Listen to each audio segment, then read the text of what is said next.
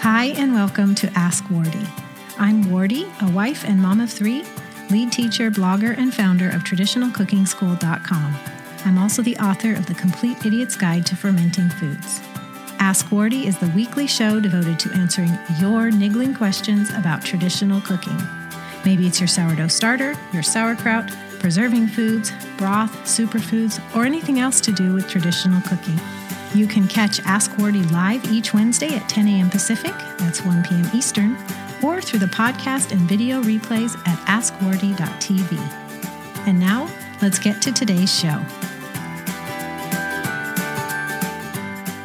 Canning, fermenting, which is more nutritious? What's better to do? That's the question I'm answering on today's Ask Wardy. Welcome. This question comes from Simply Put Mama on Instagram. She says, "Hi Wardy, I would love if you could address canning versus fermenting on an episode of Ask Wardy. I see the probiotic benefits of fermenting, but depending on the food, I would like to have canned or plain flavor over a fermented flavor. Is there a way to can without losing the rich nutrient content of fresh produce, legumes, etc.? Thank you." Simply Put Mama, thank you for your question. Because we're answering it on an episode of Ask Wardy, you get a free gift from us, and that's a free ebook and video package, so we will be in touch to give that to you. The links, transcript, and more are ready for you at askwardy.tv. Look for episode 147 if you'd like to go further with anything that I cover today. Okay, so we're going to talk about preservation methods today, contrasting canning with fermenting, specifically nutrition and flavor. So because we're contrasting these two, I just have to throw in freezing and dehydrating as well to make this a complete resource. So we're going to talk about what's best: canning, freezing, dehydrating, or fermenting. To discuss all those, there's a lot of variabilities, and there's no really right answer. You have to discuss a couple things with each one to get to the bottom of what's right for you. And I'm going to talk about the nutrition of each.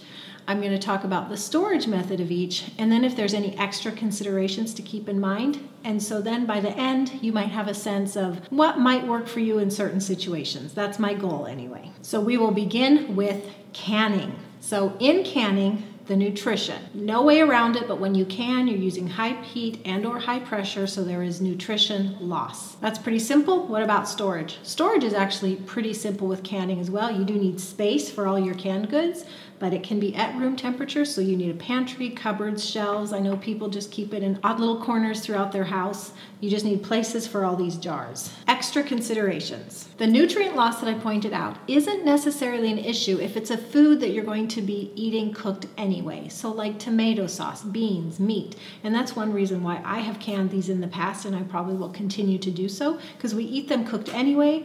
So why not have some put up that are ready to go and canned? Another consideration would be high heat. So it's not only the high heat the food undergoes, but if you're in a home in the high heat of summer and you're constantly producing for hours at a time this high heat on the stove with boiling water and pressure canners, then that can be unbearable. So it might be something where you do it outside, or hopefully you have air conditioning. Also, I believe that canning takes more time and expertise than other food preservation methods. And regarding the expertise, I don't particularly know a lot about canning, so I don't consider myself an expert. And so if you do want to learn about canning, there's two resources I recommend. One is Melissa Norris. She's an online colleague and friend. Actually, we've met in real life. She's a sweetheart. She has a home canning with confidence course. If you go to tradcookschool.com/canning class, where canning class is all one word, you can check that out. Also, another friend online is Sharon from Simply Canning, and she has a book of the same name, Simply Canning, which you can get at tradcookschool.com/simplycanning. She also has other online resources for canning as well. Final consideration with canning is you are dealing with glass jars, so they're heavy, so not that portable. Like if you were going to go on the road, canning's a little bit cumbersome simply because of the glass jars. Freezing. The nutrition of freezing is pretty simple. Nutrition generally stays the same. However, over time, as foods have been in the freezer longer, they do tend to have a nutrient loss. Storage. So in order to freeze, yes, you need freezer space. So if this is going to be a huge preservation method for you or your family, then probably your fridge that's in your kitchen, the freezer is not enough space, so you need additional freezer or freezers in order to put more and more produce away in the freezer. And this is especially when you're talking about freezing whole vegetables or fruits, as many people do. They put whole eggplants and whole tomatoes and whole bell peppers in the freezer. They just freeze their garden abundance that way. Well, that takes a lot of space. Extra considerations. To avoid that freezer burn that is inevitable, you can double or triple bag what you're freezing, and do make sure to squeeze and or remove as much air as possible from inside those bags, and that will push out the freezer burn longer. You can freeze in glass jars. However, glass jars have a tendency to break in the freezer. There are special glass jars that are completely straight, and this makes them less susceptible to breaking, because actually the weak point on a jar when freezing is the shoulder right here where it curves. So if you're using regular canning jars for freezing, make sure your food stays below the level of this shoulder, and or use straight freezer jars. And a final consideration with freezing is that some foods don't freeze well because they actually chemically change due to that freezing process. Having said that, I think there are some foods that are ideal for freezing, and that would be fruit, such as berries, butter, cheese, and just foods that you can easily have batches and stick in the freezer for later. Dehydrating or drying foods as a preservation method. So in terms of nutrition, dehydrating, like freezing, is a preservation method where the nutrition is essentially the same. It's preserved. However, with dehydrating, you'll have nutrient loss over time. In addition to, it really hinges on proper storage methods. So let's talk about storage now for dehydrated foods. There's a lot of variability with dehydrated foods. Some dehydrated foods will keep for 10, 15 years or more, like grains or beans if stored properly. Others have a much shorter shelf life. But generally speaking, when you're dehydrating foods, if you keep them dark, if you keep them cool, and also with regard to temperature is few temperature fluctuations. So it should be cool and steady. It should be dry, so not moist, but dry.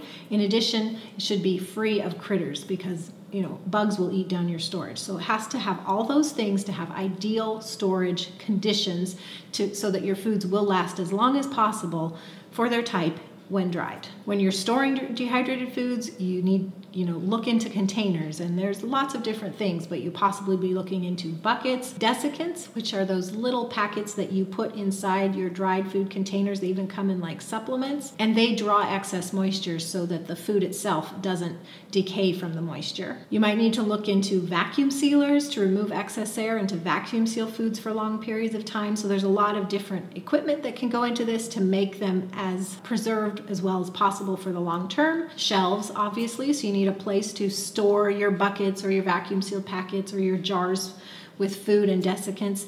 The dried foods all need to go somewhere. Now, it is true that with dehydrating, that because you're drying out the food, you are removing the water content, and food is tons of water. So the food actually, when dried, will take up a lot less space and be a lot less heavy, so that's a great benefit, but you still need space for it. Extra considerations with dehydrating. So meat, this is a big one. Unless the meat is very low fat and heavily salted, it actually can't be stored for long periods of time. I think that dehydrating is ideal for grains, beans, herbs and spices. Even some fruits like fruit leather is great dehydrated. Also, when you're thinking about dehydrating foods, something to keep in mind is that sometimes you dehydrate things with the intention to rehydrate them later. And that can work fantastic, like when you're dehydrating already cooked rice and it becomes instant rice, and then you rehydrate it and it's fantastic. But some foods don't actually revert to a great texture, and so your family might not like them when they're hydrated again. And one more final consideration, which maybe should have been the very first one: in order to dry foods, you need a dehydrator. Now, some people can dehydrate foods in ovens and or warm locations in their house and whatnot, but most of us are going to need a dehydrator, which is an investment, and I do recommend the Excalibur 9-tray cube dehydrator because it's very flexible, maximum usage of space, great temperature range and whatnot, and you'll find a link at the show notes, askwardy.tv. Look for episode 147. All right, fermenting. Let's talk about fermenting, and I have here your classic ferment, sauerkraut. In terms of nutrition, fermenting is arguably the best food preservation method because not only does it keep the nutrition of the fresh fruit or vegetable or whatever you're fermenting, but the nutrition is increased. You have an explosion of probiotics, enzymes, vitamins, and beneficial acids that are really good for your gut, in addition to the acids are what help to preserve the food. Storage, you need extra cool storage, whether it's an extra refrigerator or a root cellar that maintains a constant cool temperature, but there is no way around needing cool storage for ferments because room temperature is not going to work. It just doesn't. Extra considerations with fermenting. The very first one, it was brought up by you, Simply Put Mama, in your question, that you would prefer to put up your vegetables with a mild flavor rather than a fermented flavor. And this is a big one. So a lot of people don't want all their produce, or maybe even they don't want any of it, preserved through fermenting because they just don't care for the taste. Now, I do believe that we can get around that and that it's an acquired taste and it probably could be overcome, but still, it's a real thing that if you don't want to have sour pickles or sour sauerkraut for all your produce, then fermenting may not be the way to go. Also, although fermenting is arguably one of the easiest preservation methods, hot summer temps can be challenging with fermenting as well, because if the temps are over 80 degrees Fahrenheit, then some of your ferments just may not go smoothly. There is some trial and error in learning fermenting, even though it's easy. Be sure to visit the show notes because I have links to our own ebook package and e-course on fermenting. So, Simply Put Mama and everyone else, let's just talk about the bottom line here now that we've compared and contrasted the 4 preservation methods, looking at their nutrition, their storage needs, and also extra considerations. I think the bottom line here is really going to come down to storage for one, because for some of the methods you need extra fridge, extra freezer, and so just if you don't have the space or the appliance for that, that's going to rule out some of your options. Doesn't mean you can't do a little bit, but in terms of a major preservation strategy for your family, you might be limited in your storage options. So definitely consider that carefully, what is practical for you to implement in your space. I also think that tastes are huge. So if your family does not like the fermented or sour flavor of fermenting, even if it's the most nutritious, even if you have the space, it would be a waste if nobody's going to eat it, right? So in which case, do some of that, but focus on other preservation methods where your family's actually going to eat the food that you preserve. Because bottom line is that home preserved food is better than store-bought in many things: nutrition, taste, freshness, cost. So you really have to pick what works for you. So Simply Put Mama, unfortunately, I can't give you a way to increase the nutrition of canning. I do think that canning removes nutrition in most foods. However, it may not be an issue if it's food you're going to eat cooked anyway. But I hope you found this helpful to evaluate whether or not fermenting, at least some fermenting, could take part in your family's food preservation strategy. Remember, you can also visit the show notes for links and more to all the different resources I've mentioned today. It's AskWardy.tv, episode 147. Thanks for joining me, everyone. I hope you have a happy Easter, and I hope to see you again next week, same time, same place, for another episode of Ask Wardy. Bye-bye. God bless you. Thanks so much for joining me today. Here's what to do next. Ask Wardy wouldn't be possible without your questions, so please keep them coming. If you're on Twitter, tweet me @TradCookSchool with your question and use the hashtag AskWardy, or send an email to wardy@askwardy.tv. To get the show notes, links mentioned, video replay, or even to catch up on past episodes of Ask Wardy, go to askwardy.tv. To join the fun of the live video recording, be sure to follow me with the handle @TradCookSchool on the Periscope app, or go to periscope.tv/TradCookSchool. We record live on Wednesdays at 10 a.m. Pacific, that's 1 p.m. Eastern. And finally, you can subscribe to this podcast on iTunes, the Podcasts app, or Stitcher. If you're on a mobile device, just search for Ask Wardy while you're in the app.